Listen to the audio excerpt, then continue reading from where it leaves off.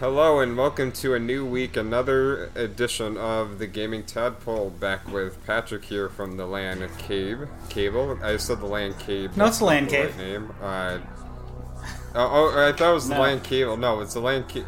I also said the Land Cave, so that's where I was getting. Yeah, it's that it's like a mixed man up, cave. Yeah, it's like a but- geeky man cave. Yeah, we're the land Yeah. cave.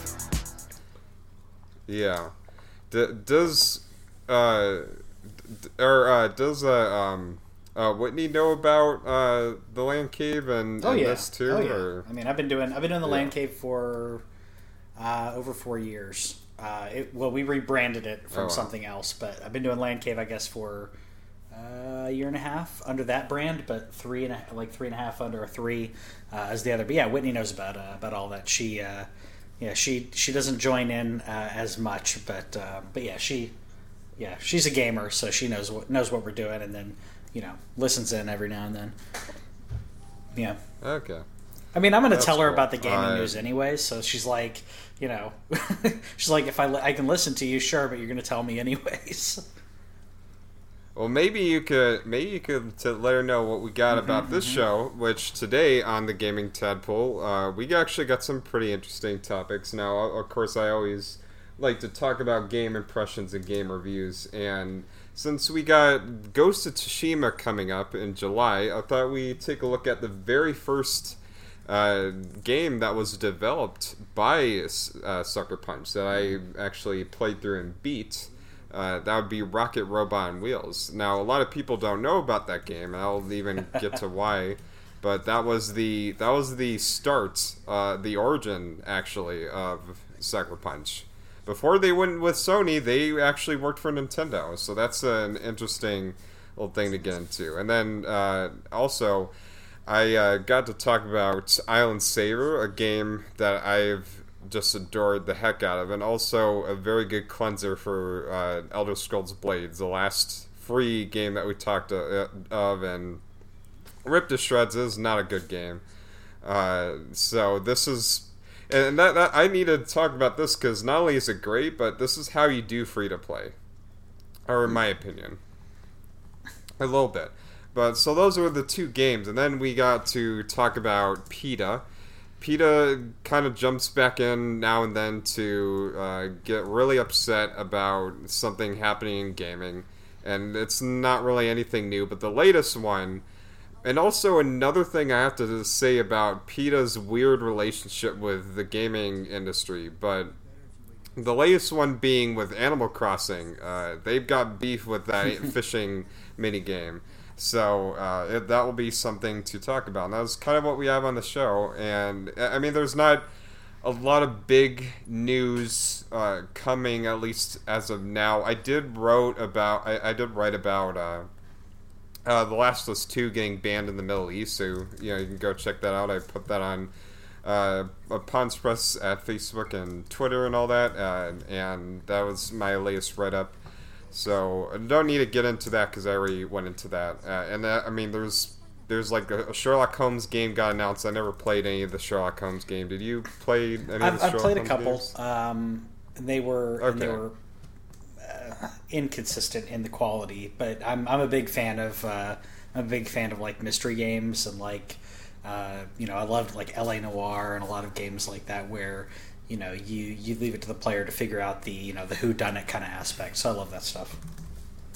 Yeah. Okay, well that's coming out later this year. I think they had an announcement trailer for that, but I mean maybe I don't know what's coming out, and because it's saying that's coming, or they said it's coming out for both current gen and next gen platforms. So I assume this will be out around November, somewhere next year.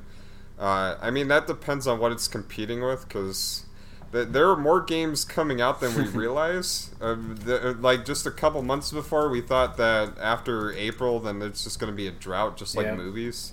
But no, where movies are just kind of, getting to that drought, games just keep on pouring in. There are games that, I mean, people don't even know about, like the Chex Mix remake, or the Chex Quest. Just recently had a remake, and that'll be something I have to talk about next week. But it came out recently. They did a full-blown remake of the Chex Quest game from back in the day. So their game's just coming out there, and it's free too. So and on Steam. So yeah, there's no shortage of gaming to talk about. Tons of games. I mean, and this is an interesting transition for us from the current gen to next gen, because we only know of one exclusive to PS4 that will not be on PS5 that won't be on PS4. There are 0 exclusives to Xbox Series X that will not be on Xbox One for at least, they said, a year to 18 months. So it's this weird transition of we're getting next-gen consoles, but the games we're getting are not next-gen yet. So it's a weird situation. Yeah, I mean, I reserve my judgment to even how good those next-gen games are going to look like until I actually actually play it. And to me, I gotta wait. I'm thinking we're gonna have to wait 2 years, if not longer, into the cycle of those next gen games, because the people who are building games right now that will come out, say, next year, and 2021, 2022, they're still building with this current set of Unreal. They're still building with current models, and a lot of them are coming out on PS4 and PS5, so you're not going to get a full-on next-gen experience until, I'd say, halfway through 2022 is when we're going to start to see. We may see some first-party stuff really shine, but we're not going to see it really take into account a lot of the power of this stuff until halfway through. Not halfway through, probably a quarter of the way through the life cycle of the console, which is really weird. I'm just waiting for first-party games to really take advantage of it, and we're not going to get those very as much as we would hope. Usually, consoles launch with quite a bit of first-party, or not necessarily first-party, but exclusive games. The Switch was like, everyone said, "Oh, this is mediocre," because it launched with, was it 6 games on the Switch? I think it actually launched with probably like 3 or 6 exclusives, but 25 in total, and most of them are actually ports of games. So we're talking about, say, 3 to 6 exclusives and 25 ports, and people said that was anemic. Now we're getting to PS5's launch, and Xbox Series X will have 0 exclusives. They'll all be ones you can play on your Xbox One as well as Series X. So, like I said, it's just a weird time, because we have to front load all of our judgments with, well, here's the reason, well, here's this other reason, and then hopefully we'll get to see some really cool stuff coming out, later on in the life cycle. But yeah, I reserve judgment for a while, but I am going to pre-order PS5. Yeah, I mean, in fact, they just came out and said there might be a Jak and Daxter reboot as a launch title for the PS5. So if that is true, then that's actually kind of cool. I mean, it'll probably not be Naughty Dog for sure, but whoever is working on a Jak and Daxter reboot or remake, they said it's not going to be one of those HD ports. It's actually a straightforward, a return of Jak and Daxter, and along with Sly Cooper. Apparently, they're saying that too. Although I love Sly Cooper, so.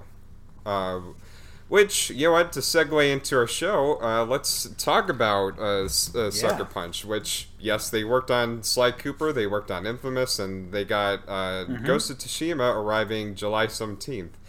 Before all that, the interesting thing was they originally started from working with Microsoft.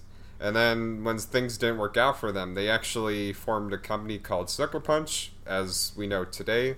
And they worked on a prototype they wanted to build physics in games, or work physics in games.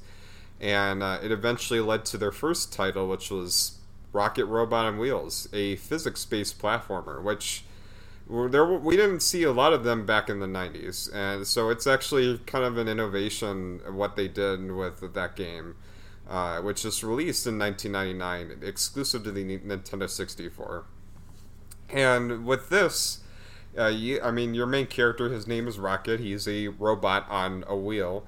And it takes place in this little theme park, this little attraction, where you have two people butting heads. They used to work with each other, and now one is trying to take over everything and cause evil havoc. the funny thing is these two characters, they're both a raccoon and a hippo.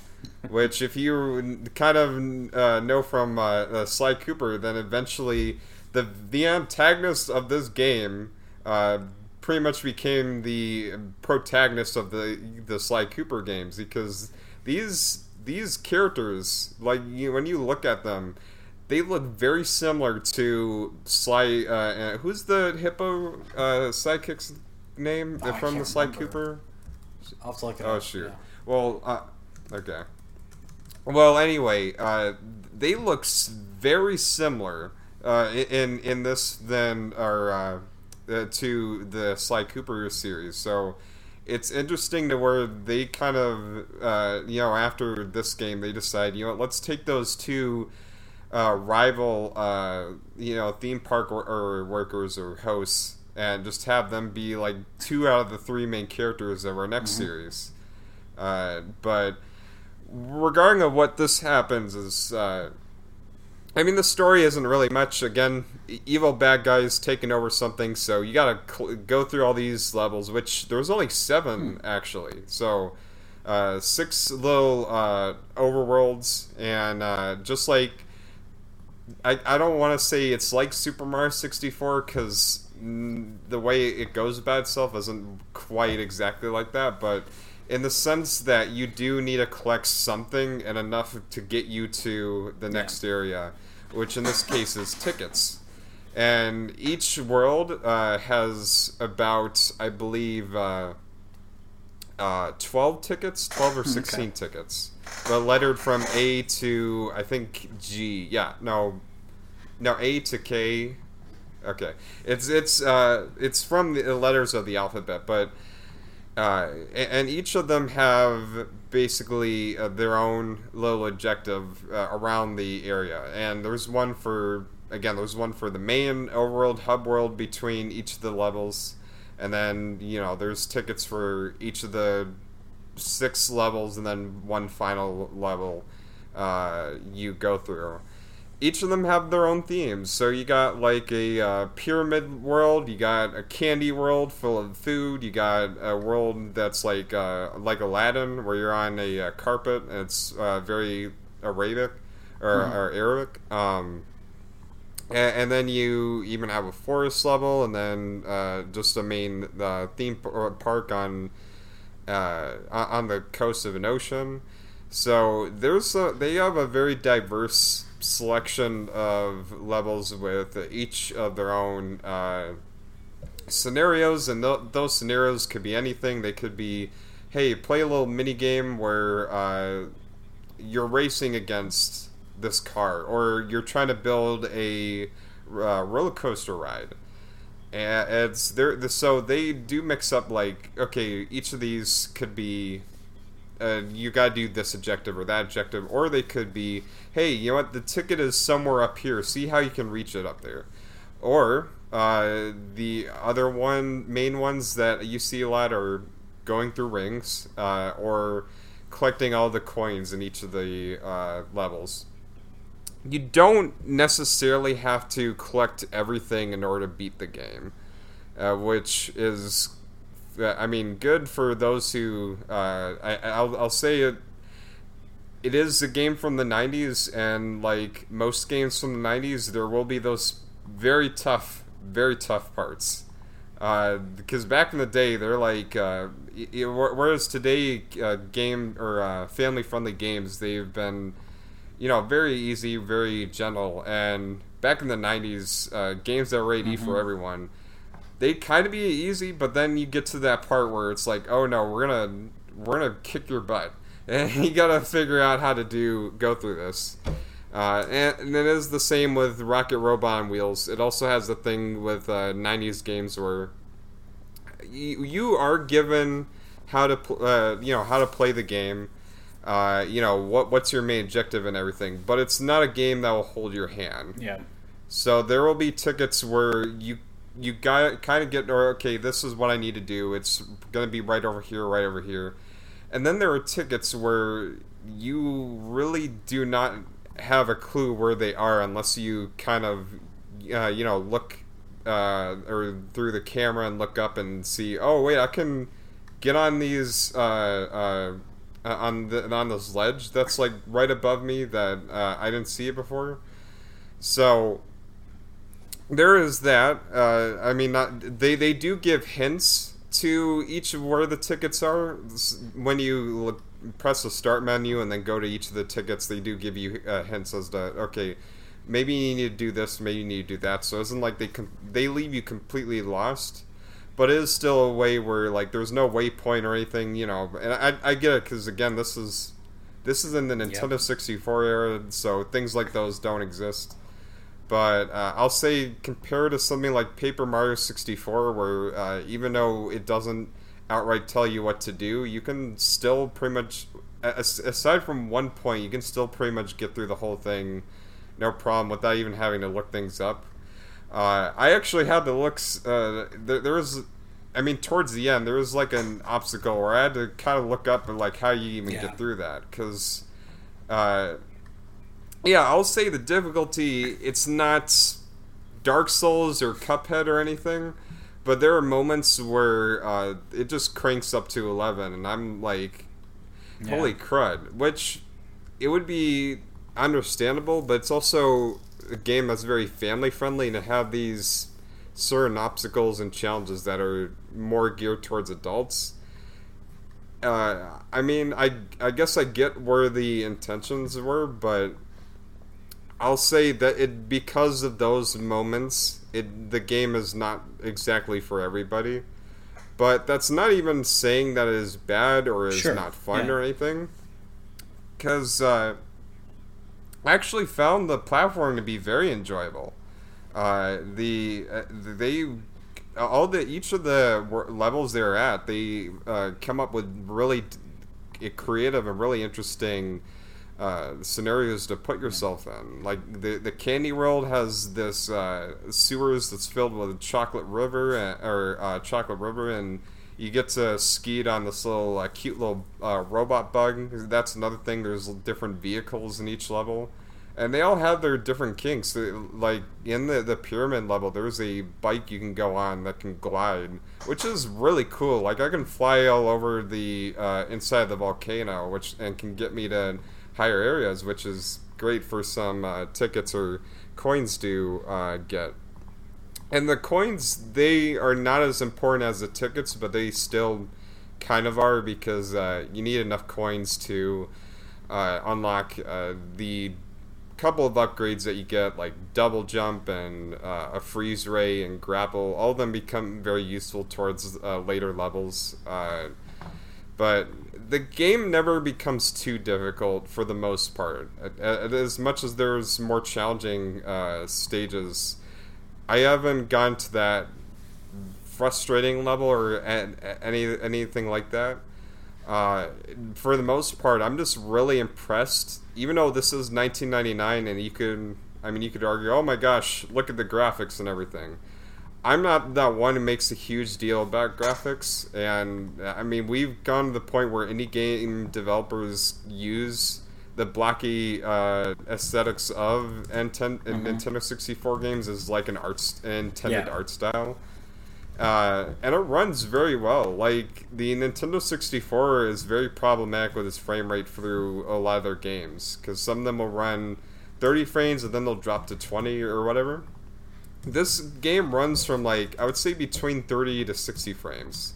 But there was never a point where it had, like, the frame rate dropped and, it would slow down for me or anything. But it was, I mean, the physics I thought were really cool. Like, grabbing a crate or anything, or a robotic enemy and slamming them to the ground, but also just kind of swinging on different handles and just riding around the place. The platforming feels really nice. It seemed like there's a lot of like almost physics puzzles and like like carnival based games and like roller coasters and stuff, because of the setting. Those seem to be really cool. Like, I didn't get to play it, but that seemed to be something that I hadn't seen in the N64 era. I mean, from a physics standpoint, like you mentioned, the N64 games, sure, we can talk about the aesthetics of the blocky style that had to, of what is needed for the architecture and the limitation of the architecture. But some of the physics seemed kind of ahead of their time when it came to some of these games. Yeah, especially this one, and even today, the physics puzzle platforming, like when it comes to just the general gameplay, Rocket Robot on Wheels is great. Like, I had a lot of fun with some of the platforming challenges, but also just kind of maneuvering the area and. With the later abilities I'll unlock, just how I get around with platforming, like freezing the water to create snow platforms or grappling on higher ledges and just swinging around. There is some very inspired level design. It's not even just with the physics, but they even do things like the second one is a Coliseum about color. So they play a lot around with painting everything a different color, and that actually leads to some certain ticket objectives, such as trying to get inside a club, but you have to paint yourself with a certain color match. And there's some really cool there's some really cool level design in this game throughout. I'll say probably the only mission that I wasn't too crazy about later on, it would just have to be the rings. I mean, that's just a standard trope with older games, is those challenges where you have to run through rings at a certain amount of time. Superman style. Yeah. No, not as bad as that. I'll definitely say nothing can get to Superman style, or hopefully nothing can get to Superman style. But I just have to say is that's one of the only missions that kind of keeps going on through each of the 6 worlds that have multiple tickets. And while the first half of it is pretty easy, like you can kind of get through it, but the last 2, man, they were a pain in the butt. But besides that, and that's the thing, is you don't need to get all the tickets in order to just beat the game. I mean, there is a secret, or there's a special bonus for collecting all the tickets. But I mean, it pretty much ends with you defeating JoJo, or shall I say Sly Cooper, pre-Sly Cooper. I mean, he's got a blue hat on, and he's a gray raccoon. I'm like, okay, that was the prototype for Sly Cooper, but he is the villain in this game. And when you finally get enough tickets to get to the end, the boss fight isn't really a boss fight, but he puts you through a series of challenges. And at this point in the game, this is when the difficulty, as I said, cranks up to 11 and gets very, very, very tense. To kind of put it this way, you're going through 7 series of challenges that are based on the worlds that you just explored. Like, again, going through the roller coaster area, going through the paint area.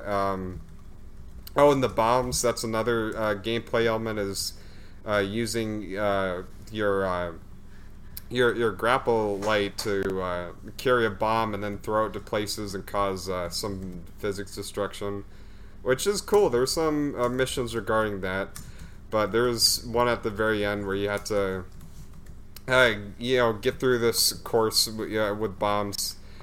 And here's the thing, is if you run out of health during this very lengthy, I wouldn't say terribly lengthy, but I would say it's still a good half-hour long finale, then you have to restart the entire thing over if you lose all of your health. But I will say again, there are things to help you on that. I mean, your health are these little atoms. Each time you get damaged, if you fall off a cliff, you don't lose all of your atoms, you just lose one, so that's another thing.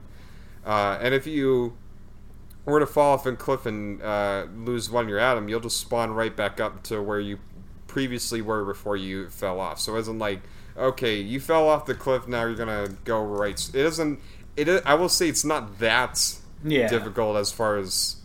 But I will say is if you don't or aren't able to figure out how to get through every single course, then which not all of them are timed. Again, there are certain segments where you do have to get to the end before the path behind you gets destroyed, and there are others you can just take your time and go, okay, how do I get through this part? But yeah, if you die, then you have to restart that level all over again. And I have, because the last part with the lava, that was the one that kept kicking my butt, and I didn't know that I had to run on one of the jump pads to get to the other side. And once I was able to do that and get through that part, I got through the rest, and I kicked his butt. It's that classic video game ending where the bad guy, he gets his comeuppance, and the main hero who built you, or who is basically a professor who built all this or circus in the future, because he built you, and then he built all these other things too, and so he's like, good job, you saved the day, so hey, you know what, there's still more tickets to collect if you want, but it's that classic video game ending. But I had fun. I'll say that there are things about it that are dated, but the game itself is not dated.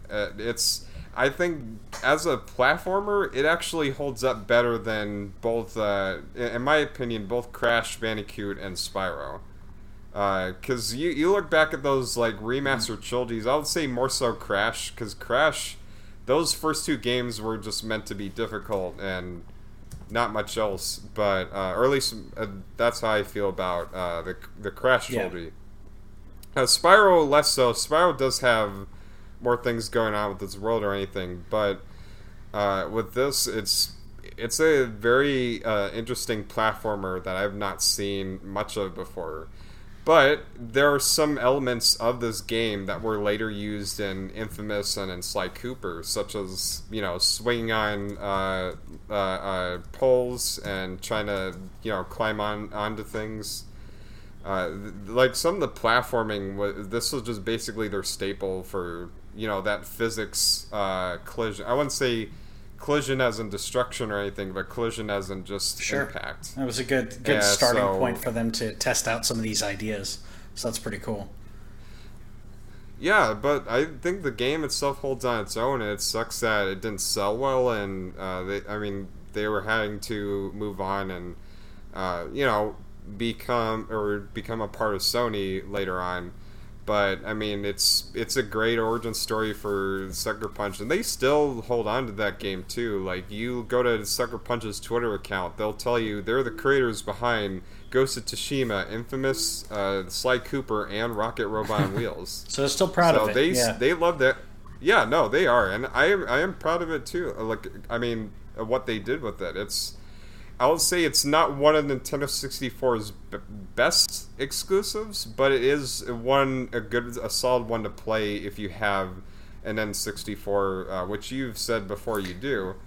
It's a fun game to play. With all the flaws that's got regarding some of the progression, and then just the fact that it gets so freaking difficult towards the end. But if you're able to pull through, there is that satisfying conclusion, and it's a charming game. I'll give it a low good stamp. I enjoyed it. All right, so that's something I recommend. I also talked about Paper Mario 64 last week, and I loved that even more. So there's two games, two great N64. I don't know. games. Instructions unclear. Playing Ocarina of Time again. Okay. I'm just joking. Every time I boot up my PS4, not PS4, my N64, I end up playing Zelda or WCW versus NWO. I don't think they're just so good. But yeah, I'll have to check that one out. And you got to play Island Saver too, right? Yeah, that's what I'm going to get into next. Island Saver. So this was a game that created by a bank in the UK, which they and it's called NatWest, but they pretty much put it out there and said, hey, we got a game out for free for all you people stuck in quarantine, and all you parents and kids, especially kids who don't really know about all the money that their parents are losing right now from being unemployed or paying more money to try to survive. So all that stuff aside, this is a return to form in some way, because we haven't had a lot of educational games recently. Now, that is not to say there aren't any educational games out there that exist, especially on mobile phones. My niece Candy plays a lot of them. But we haven't had those educational games that are pretty much straightforward a game, but in mind to teach you things. Like Big Brain Academy, or what's another Math one? Blaster. I played Math Blaster. Math Blaster. Carmen Sandiego. So is... Oh, Carmen Sandiego. I think they have a new one out, because they got the Netflix Carmen Sandiego. I think they released a new game on the Switch. Yeah, they do have a new Carmen... Yeah, on the Switch. I forgot the name of it, but... Alright, so... Yeah, there's that. But for this is a game about finances and the environment, which you play as this little space explorer who touches down on a island filled of bank animals, or bankimals, and which they're pretty much colorful candy versions of animals. Like there'll be giraffes and gorillas and scorpions and everything. So you're in this very colorful candy world, and that's just littered with trash. And pretty much your main objective through each of the 3 plus islands to explore is just, hey, you know what? Each area you go to, just clean it up and make it financially stable. So the game teaches you about, paying taxes, about loans and interests. It simplifies it in a way to where it's very understandable to grasp for kids. That's good. Also making it very fun. Yeah. I mean, you could compare it to Slime Rancher in base, and Slime Rancher was that first-person like farming simulator where you just you have a ranch just filled with these cute little slime balls. I'll say yes, it is a first-person, colorful, family-friendly game where you can suck things up, but I think that's where it ends, because Slime Rancher is all about these slimes and your interactions with them. This is kind of your interactions with many things around finance, around the stock market. Yeah. They talk about, I wouldn't say Bitcoin, but they do talk about currency transfers. And they take it one step at a time. So with, it is also one of those peaceful games where there's not a lot of challenge. Where Rocket Robot on Wheels will kick your butt later on, this game is like, no, the only challenge you ever have is that occasionally there's these little litter bugs that'll come up, and they'll try to make things a little worse from you by messing up the location you're at and causing more mess. But again, they don't happen very often. They actually tell you the waves that you're going to be facing, and the only time you ever really deal with a threat regarding them is when you eventually get to fight a big litter bug, and those are the ones that will guarantee to cause a little bit more slime. But for the most part, this game's not interested in challenging you as much as making you think about money. Yeah. And which is an interesting thing why it's free to play, except for there is a $5 dinosaur DLC, which I went ahead and I got it because I'll say it right off the bat, I've been loving this game. Like, I was surprised at how good the gameplay, like how how invested I was in the gameplay of it all, because of how much they engage you with all these different elements that are revolving around money, or revolving around cleaning up the environment. I mean, you're cleaning up trash of beer bottles and soda cans. Which, by the way, I see a lot around here. By the way, because I'm like 10 minutes away from a beach, and there's trash freaking everywhere. And it's been like, it's been like that historically, but now with the beaches opening back up and people are not social distancing there, like there's still just trash everywhere. So Whitney and I are like picking up trash constantly whenever we go out. Holy crud! Yeah, it's always been that way. We'll go around to the beaches and relax, and it's like, oh, here's a broken beer bottle, like just in the sand. If someone walked by it, they could slice their foot. Stuff like that all the time. So yeah, it's cool they're showing this kind of stuff, because it's important for people to like have that responsibility, environmental responsibility as well as money responsibility. As I say that as I was checking my stocks, because I was like, oh, I forgot I had some stuff that was selling today. I think we as a culture, and men really don't do this at all. Like, don't talk about money, don't talk about saving, don't talk about like finances, don't talk about budget. It's like this taboo thing. So because it's taboo, we bring up children without telling them about like budgeting and interest rates and that kind of stuff. It's at least I don't know about you, but like I had very little of that in my upbringing. My parents taught me, and then schools don't teach you anything like that. So I think a game teaching this is actually really cool to see that, because that helps your future in regards to knowing how to budget things, knowing how to invest even with a little bit of money, how to invest and make more money out of your money. Yeah, I mean, they do it from other ways, like while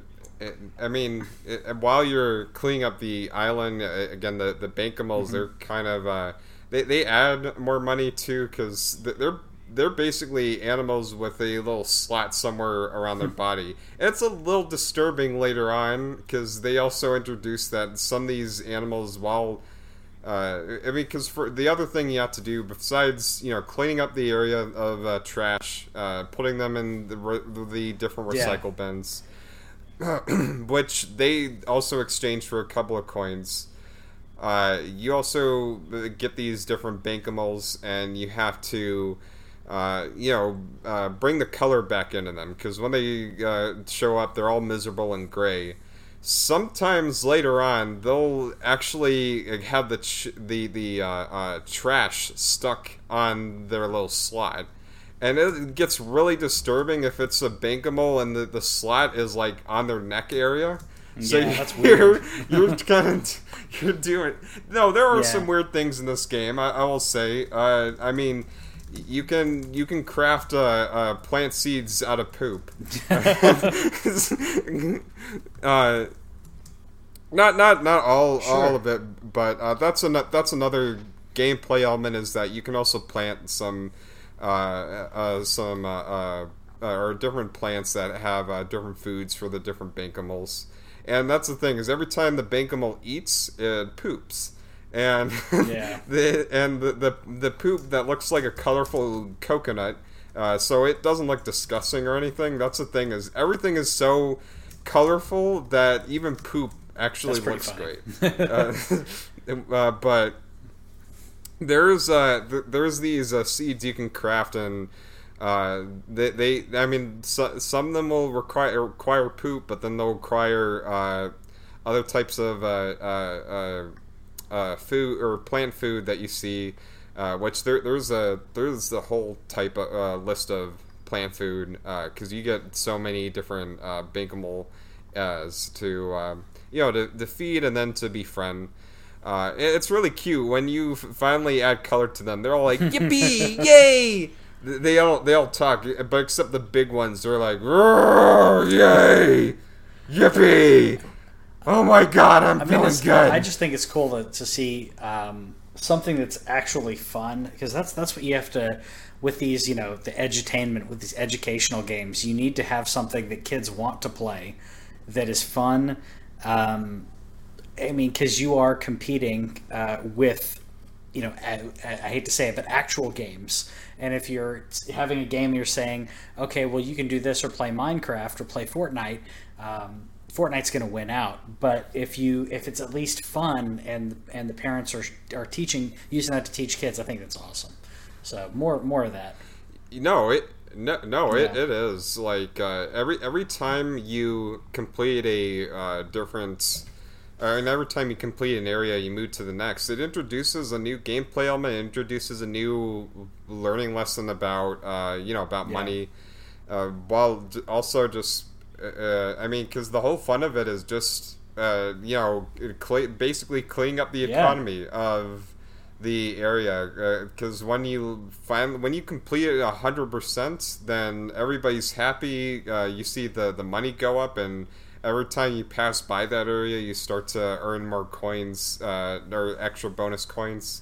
And by the end of each of the islands you go through, you end up just having so much money in your bank. Now you can't spend it on things.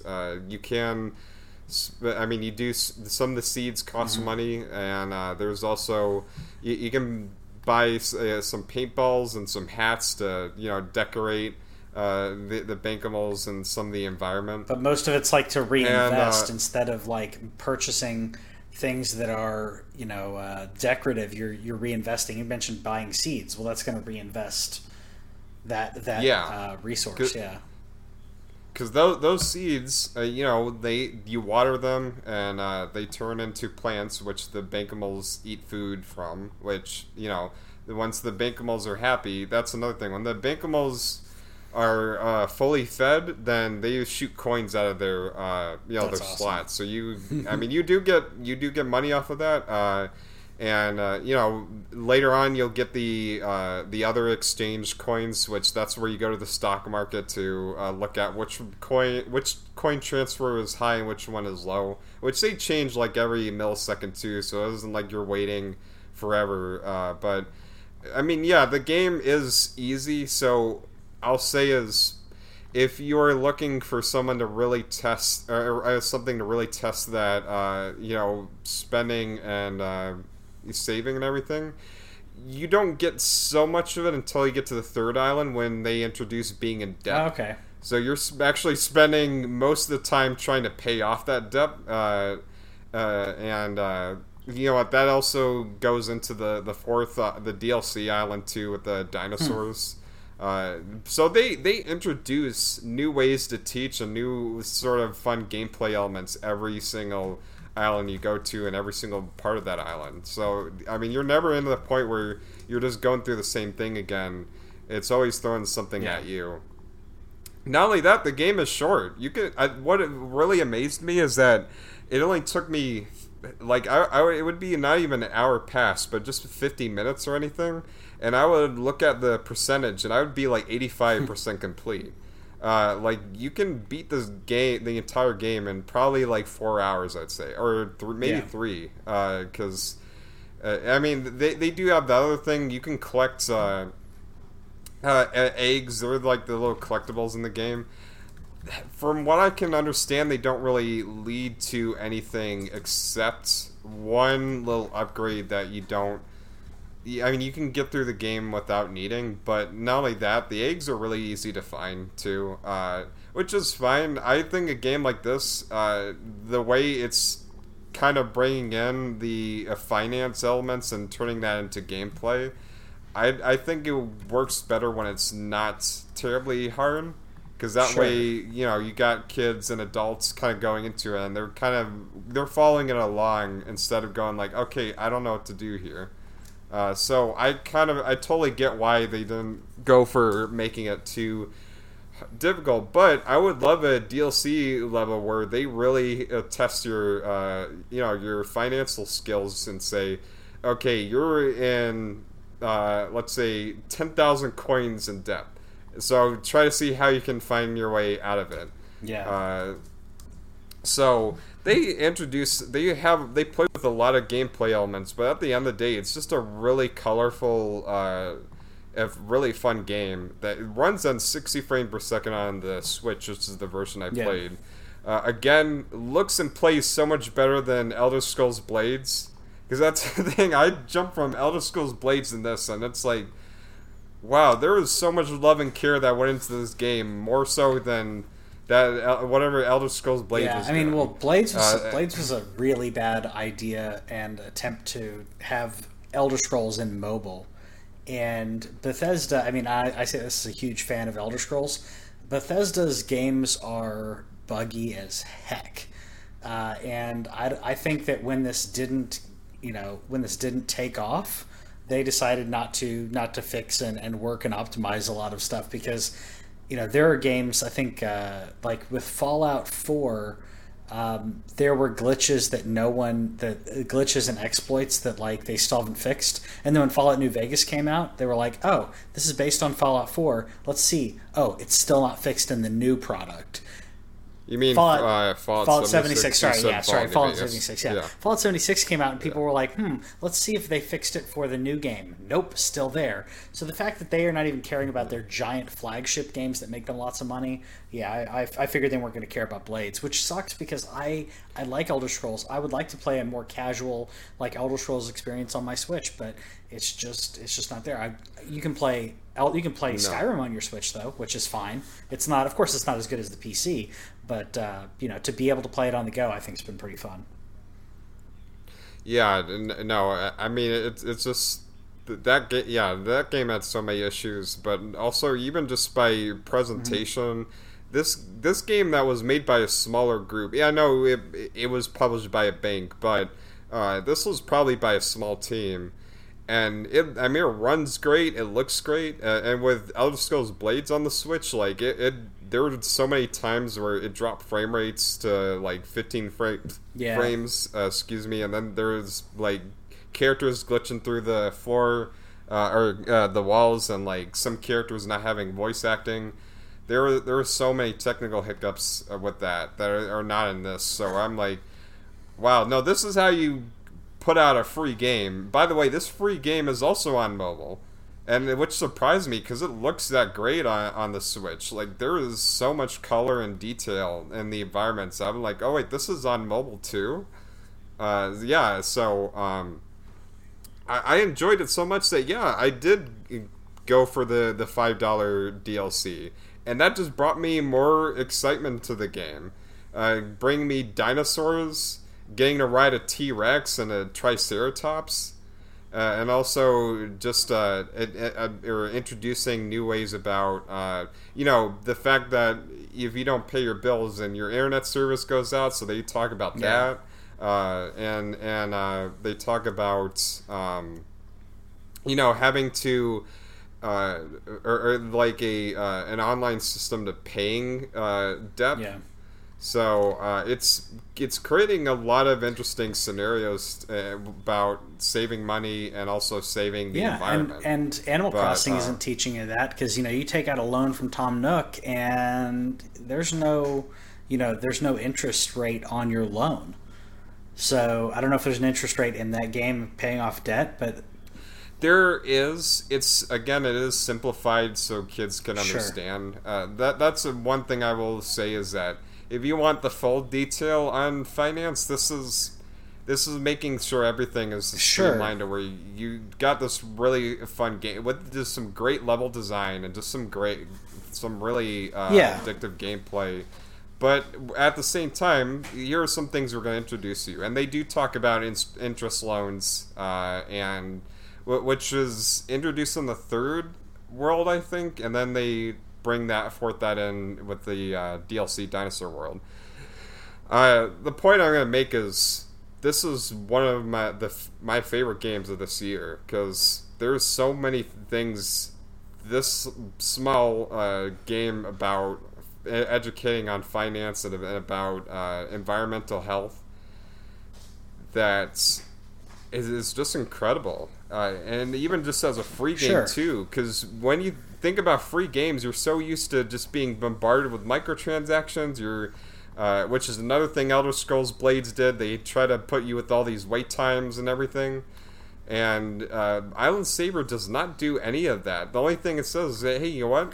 You like the game? Well, $5 for the dinosaur world. And I'm like, okay, I'll do that. And it brought more to the game. In fact, the only thing that came out of this is like, I want more. And I hope seeing the positive reception that they've got, because I looked on Steam and this got like a 10 out of 10 on its PC release. So, I mean, people are really loving this, and I am too. So, yeah, I know it's weird when you think of a game called Island Saver, and it's about, money and environmental health, that this would be on my top 10 favorite games. But, again, it's so relaxing like Animal Crossing, but yet I came out learning something. And that's awesome, because like I said, because it's something we don't teach in other ways, and games can teach things like this. Which I think that's a downside to Tom Nook. I mean, I know he has some giant loans, but I've paid off everything in there, and I'm just playing the stock market and trying to upgrade my island and everything. But it surprised me how there was no interest rate. He'd give you a loan for X amount of bells, and there's just no interest rate. So you could have that and never pay off your house. I mean, your last expansion, you could just get that last expansion, and then what? Like, I paid it off, but he's not, it's not like there's penalties, at least not that I'm aware of. The last loan is, what is it, 2.4 million? Or something like that for the last loan? Yeah. I paid that off. I mean, part of it's because I'm playing the stock market on there. So I got, upgraded the house and then paid it off immediately. But if there was an interest rate, then it would have a reason for people to do that. I know people who got to that and they're just like, I'm just going to wait.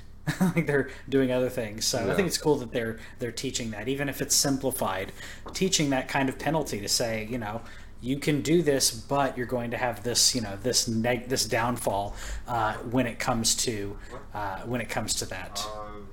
I'm done recording. Yeah. 3 minutes.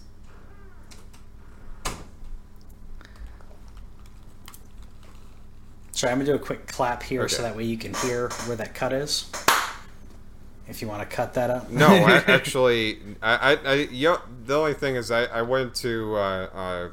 My dad asked me about dinner, so no, I'm not going to cut that out because you said some really interesting things. Yeah, so, I just went quiet. I just went quiet for a little bit. I wasn't sure. Okay. I didn't have a lot more. No, it's okay. I didn't have a lot more to say, but either way, I think it's cool to see this kind of stuff, and free is even better because I know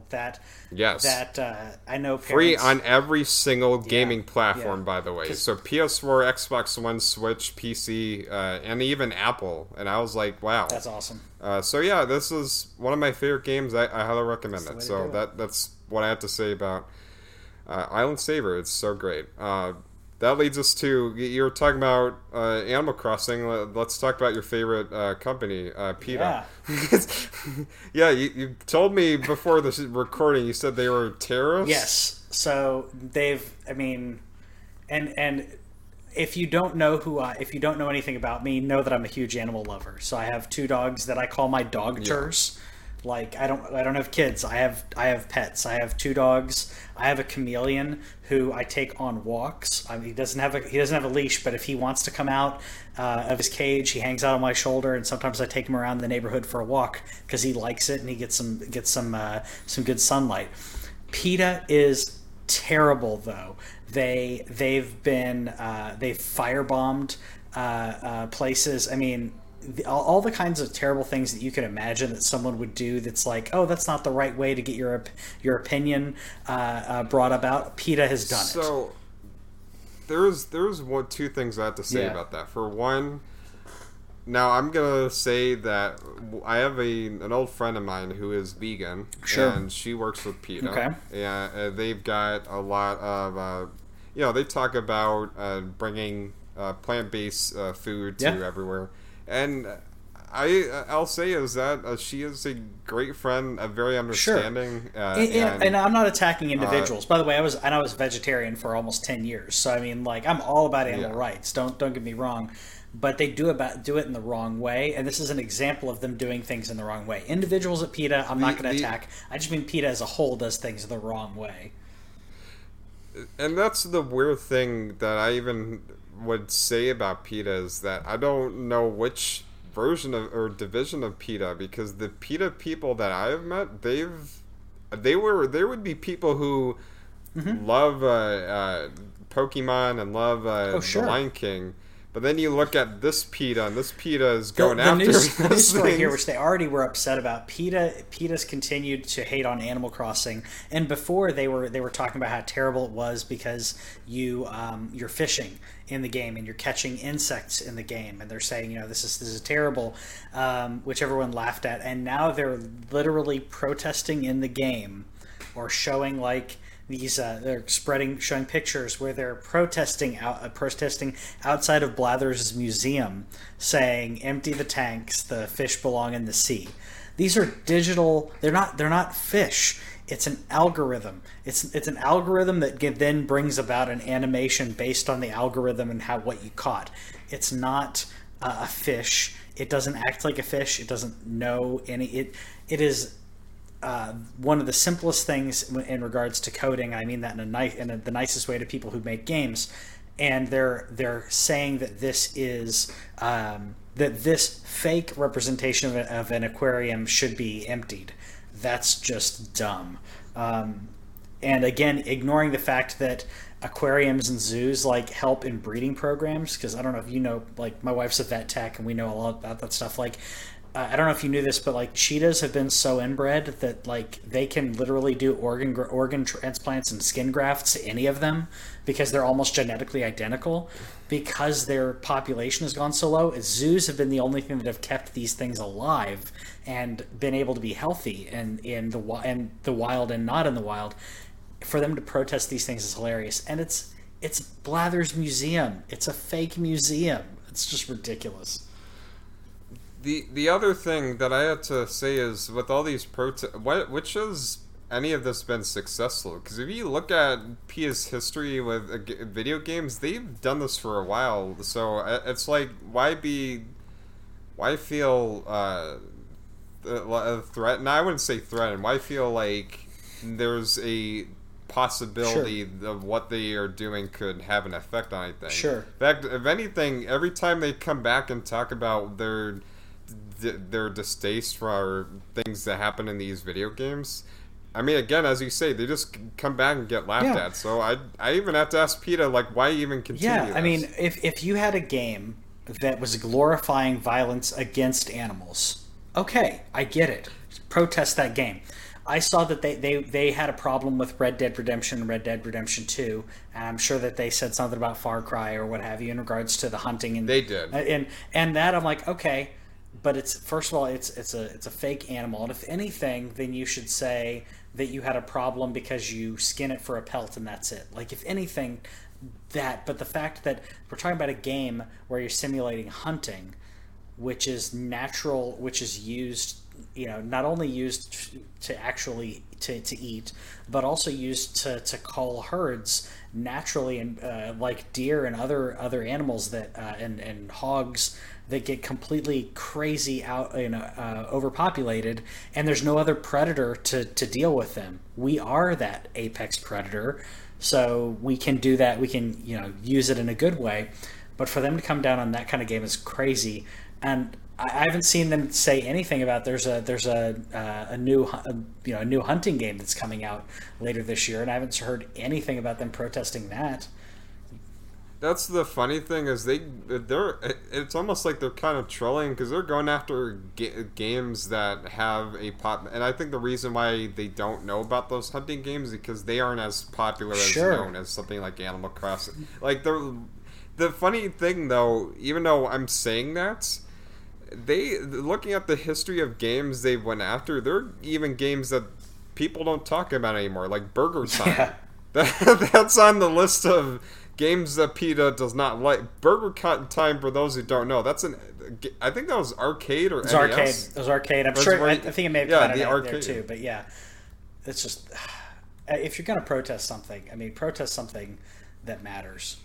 And I'm sorry, Animal Crossing is one of the most wholesome games that somehow appeals to everybody. And actually, someone sent a meme about it was like a bunch of bodybuilders like on their phones, and they were all texting about like the stock prices, like like what are your turnips selling for? Oh, bro, I'm gonna open up my island. Like someone posted that, and I was like, "Huh, funny," because I got a bodybuilder friend of mine who loves Animal Crossing. Like you never know who it's gonna appeal to, and Animal Crossing appeals to so many people because it's wholesome.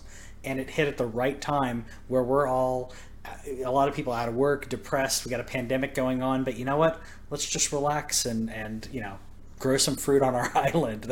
How cool is that? Yeah, and the other thing, besides that, I'm kind of I'm reading up all the things that they went against. I mean, yeah, you got things like Far Cry. You even got Metal Gear Solid 3 Snake Eater.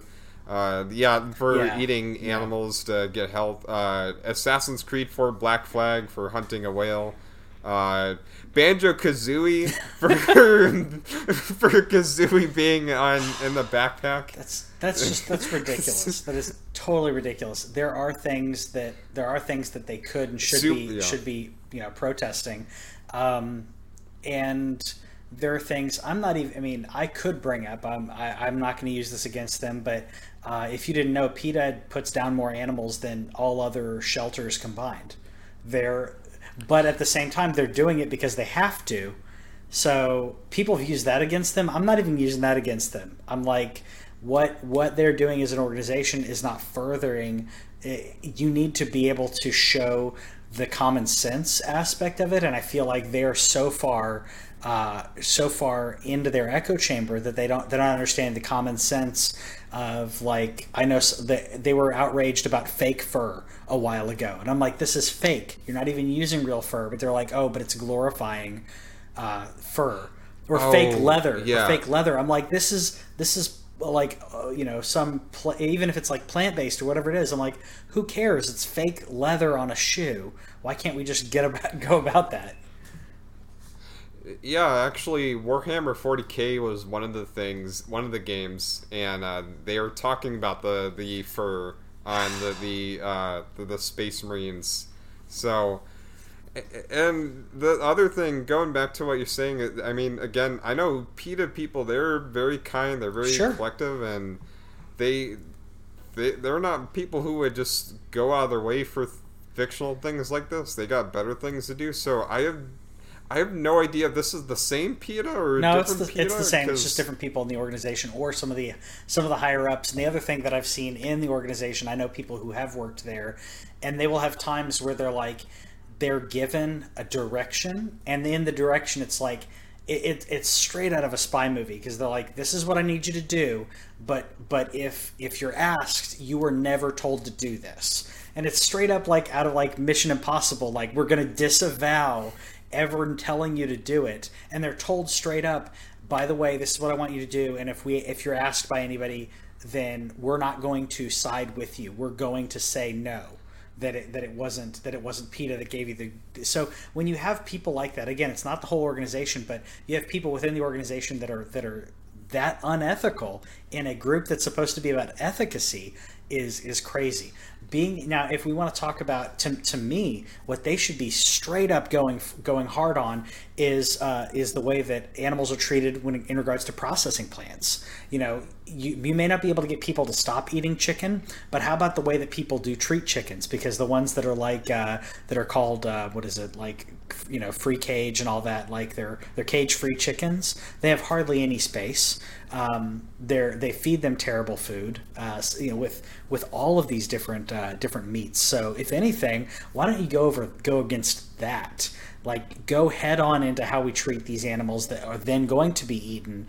There's your steps, baby steps into people not eating meat. And there's so many great meatless options right now that's really fantastic to be able to have these options, but at the same time they're still more expensive than meat if it's one that's supposed to be tasting like meat.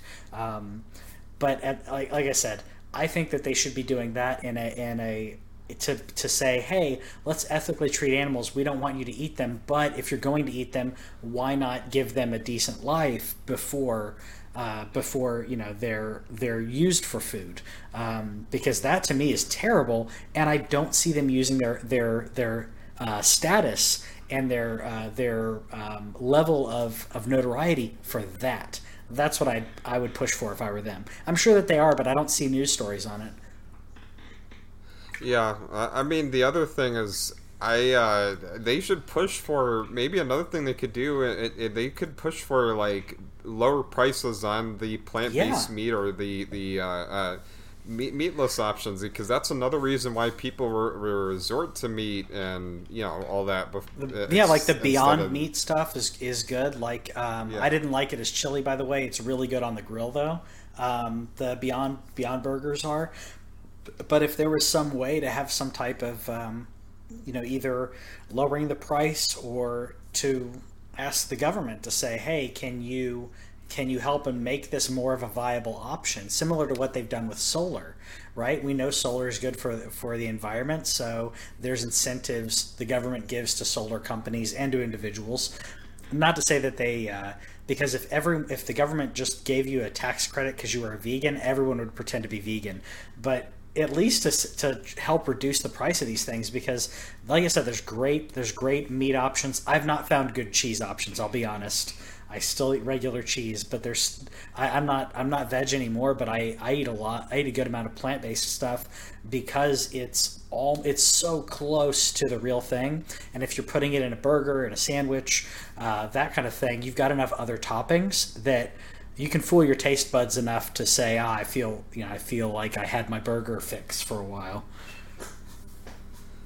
Yeah, I don't know what to even think about it. I mean, I would even ask my vegan friends about this, but then I'm kind of hesitant on it because I'm like, maybe they don't even want to be associated with the crazy people. I mean, I don't think. I mean, I know that these are the extremes in the industry and the organization, but they make the organization look bad.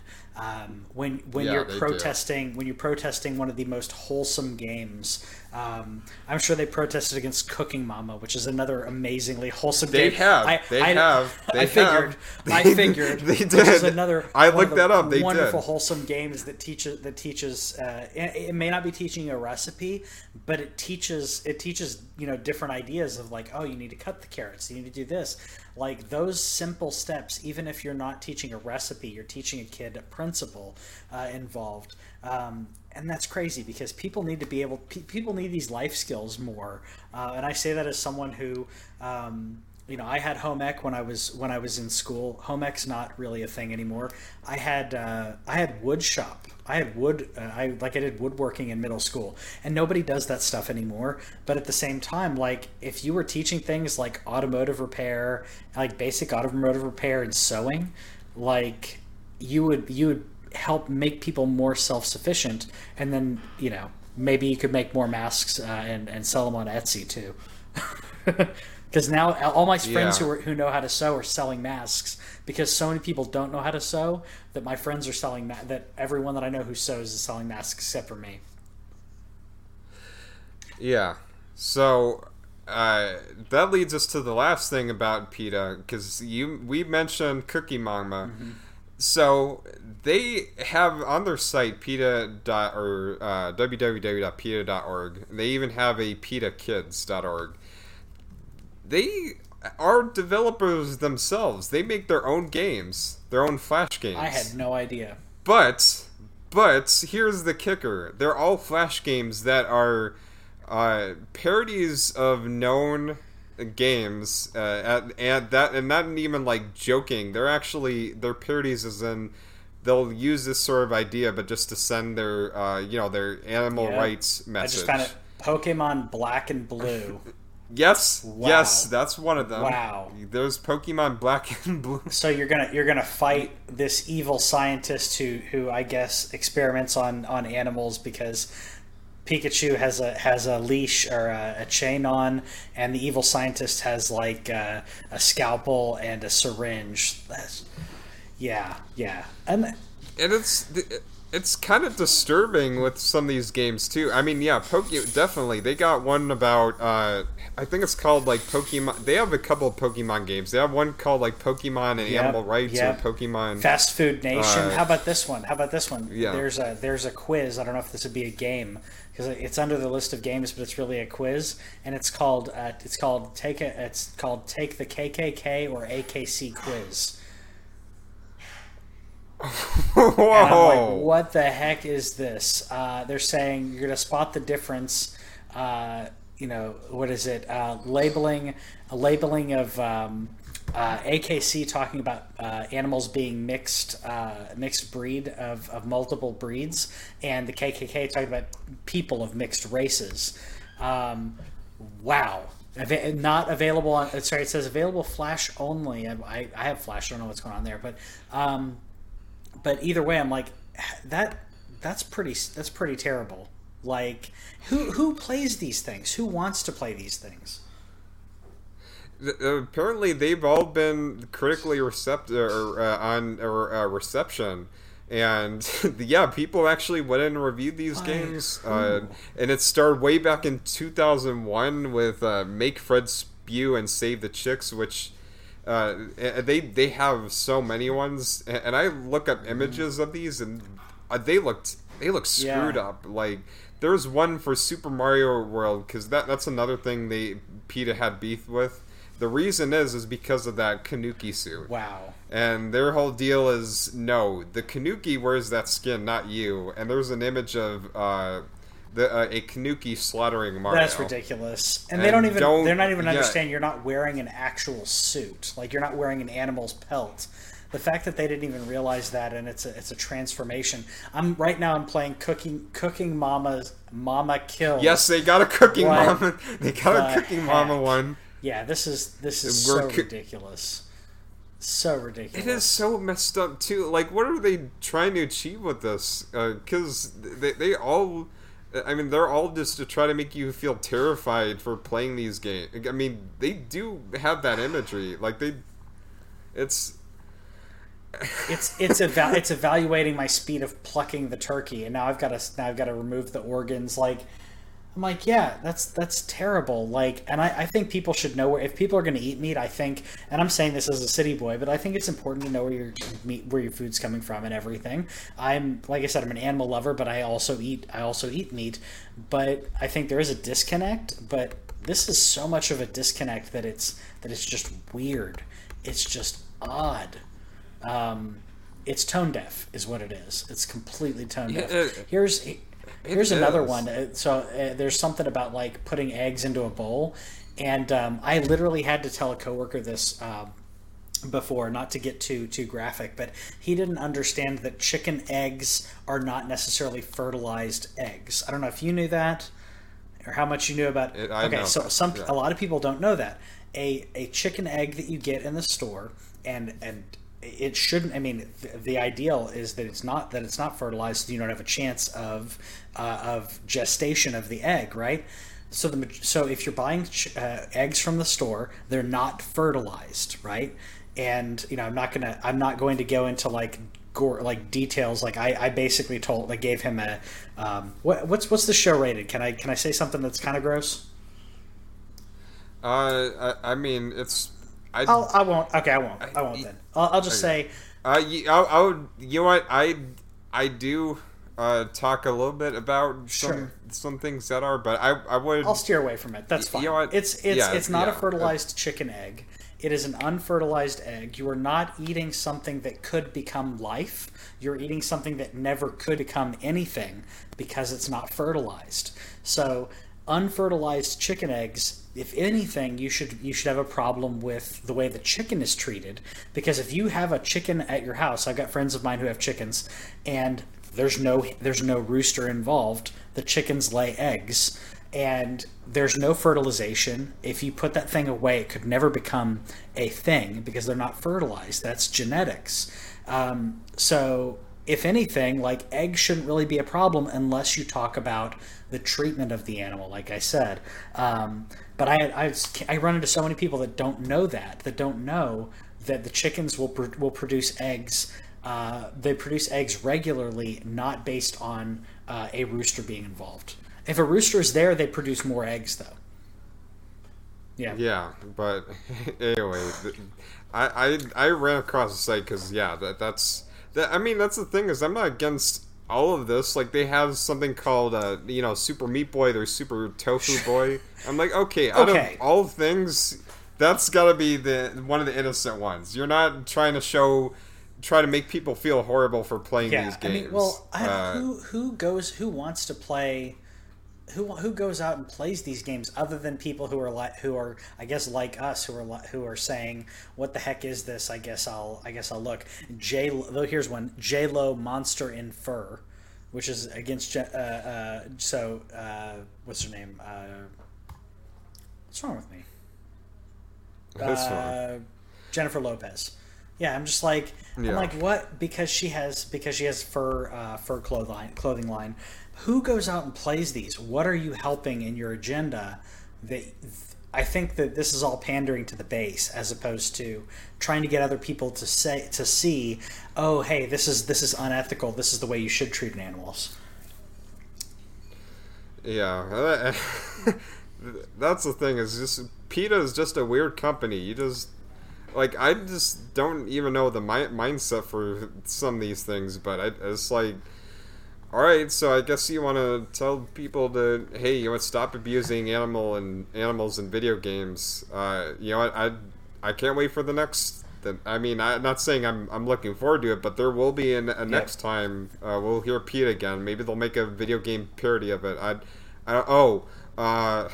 Maybe you're slaying animals in Assassin's Creed Viking, or I don't know whatever insert popular game that's going to have you maybe not even actually kill an animal. What if there was just a game where you get to toss an animal into a hoop or something, and the animal is fine or something? Yeah, I could see where they're like, hey, that's not right. You shouldn't treat animals that way. Okay, I get it. It's glorifying mistreatment of animals. I get that. But you have games that are not about being overtly glorifying gore or glorifying mistreatment. They're like PETA. I just did a Google here. PETA launched its own Animal Utopia Minecraft server. I'm like, okay, great, good for you. Like, Minecraft, you can play Minecraft and never kill the animals. You can play Minecraft and you can plant vegetables. You could I guess breed chickens to have eggs and never kill the chickens. I mean, come on, like, there's ways to do this. It's just. To me, it's the wrong way to go about it. I like being able to give that option. The fact that Minecraft has the option to never kill an animal intentionally. You could accidentally do something, but it's kind of like playing Fallout New Vegas. You can beat Fallout New Vegas without killing anyone, and that's cool. Give me that kind of option. Yeah. Well, until next time, PETA, they'll be back. And we'll make fun of you, PETA, next time you come at us with that. We'll make fun of you again. Maybe I don't know. I'm back and forth on whether or not I should even talk to my vegan friends. I would. I don't think they want to know. I would be like, okay. I'd be like, is this ridiculous to you? Because it's a video game. It's a video game where you do this. Is that like? Then they'll probably be like, oh, it's glorifying it, whatever. I have, actually, I have a picture in my head how I would present the question, so maybe I will. Yeah. Oh, and by the way, PETA would probably hate Rocket Robot on Wheels too, because there's a part where you can abuse some sheep. See, so there you go. There's something to protest. Don't protest the normal things. Yeah. Yeah. Yeah. Anyway, well, that was that. Yeah, I had a fun little show, and that'll be it for today. I had a great time talking to you, Patrick, and I hope these will be interesting stories to tell your wife about, but maybe if she or maybe she doesn't give a Oh crap. yeah, she'll laugh about it. Now I'll tell her about it. And so coming up, when does this come out? When do you air your podcast, by the way? So I will, like, as soon as I get your end of the recording, I'll start editing, but it'll likely be uploaded tomorrow morning. Because the internet slows down later today, so pretty much the day after I record is when I bring it up. I was going to say then that'll be when this Last of Us 2. If you're listening to this on the day of the that we came out, so that's May 27th has the state of play. So if you want to check that out, that's some good stuff coming up in the future. Just stay out of the comments because people will spoil the heck out of that thing. Yeah. So there was that, and then I'll be back to another episode because I'm doing 2 episodes of the Gaming Tadpole a week, and on Thursday I'll have Chris Flood, a high school friend of mine. We'll be talking about SpongeBob the movie, the video game, and the indie game Slaying 2, along with whatever news comes up in the later half of the week. And then this episode of the Pond Theater, we will be reviewing The High Notes, The Wrong Missy, Becoming, and what was the other one? Oh, Dangerous Lies. All movies that Patrick has never heard I haven't, and I watch a lot of movies. I watch bad movies too, so I have not heard of those. Oh, okay. Then you will you might enjoy Dangerous Lies, and The Wrong Missy will make you tear your head off, your hair off. Because while you may have not heard the name, you probably have heard the company Happy Madison. So that is. Those are two bad. I'll get into when I review those movies, but those are 2 bad eggs I'll say out of the 4 movies that I'll be talking about. But yep, and then back again next week. So till then, I've said Facebook Ponspress, Instagram Ponspress. This will be uploaded SoundCloud.com/Ponspress, and also on Stitcher /PonsFeed. And then PhilX36@gmail.com, PhilX36@gmail. I just said that. Twitter @CheesePon64. I occasionally also still write too, as I wrote my thoughts on the Middle East banning The Last of Us 2, so go check that out. Where can they find the Land Cave and you? Yeah, we're the Land Cave everywhere on Facebook, YouTube, Twitter. We're on Spotify, anywhere you want podcasts.